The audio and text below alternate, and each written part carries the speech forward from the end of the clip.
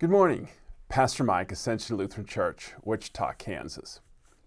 He asked if I loved golf. Soon after he entered my office, he probably spied the caps, placards, and credentials I have hanging on the wall from the FedEx St. Jude Classic tournament in Memphis, Tennessee.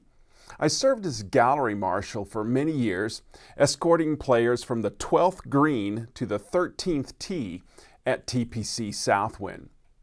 I wouldn't say love, I said, but I like it a lot. You? Yes, he said. I've been a volunteer with the USGA, United States Golf Association, for over 35 years. Wow. What do you do? I'm a scoring manager. I walk from the first tee to the 18th green with the last group at the US Open, all the way into the scoring trailer. If the players have any question about their score, they ask me. Except for Tiger. He only asked once, "What did I have on 16? Did you have it written down?" Yes, but also memorized.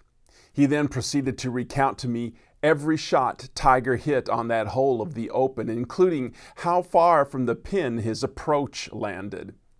He closed with, "We're there to make sure they don't get disqualified for submitting an incorrect score." Keeping score so you don't get disqualified. That's when this new twist dawned on me. Most of the time we think of keeping score for punishment's sake, penalties accruing exponentially. I'm keeping score, you owe me. My USGA acquaintance keeps score to protect players from themselves, their mistakes, their bad memory.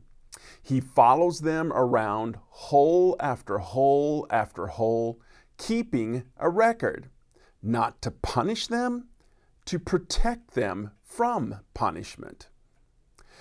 Kind of like the Holy Spirit. That Spirit of Jesus who's always with you on every hole of your life, minute by minute, day after day, month to years to decades. The omnipresent scoring manager, the counselor, in Jesus' words.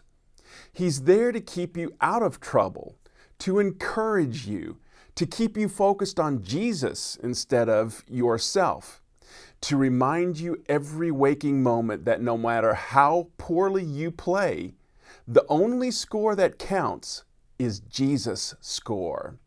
He played the game perfectly for you. In the professional version of golf, submitting an incorrect score gets you kicked out of the tournament. No grace.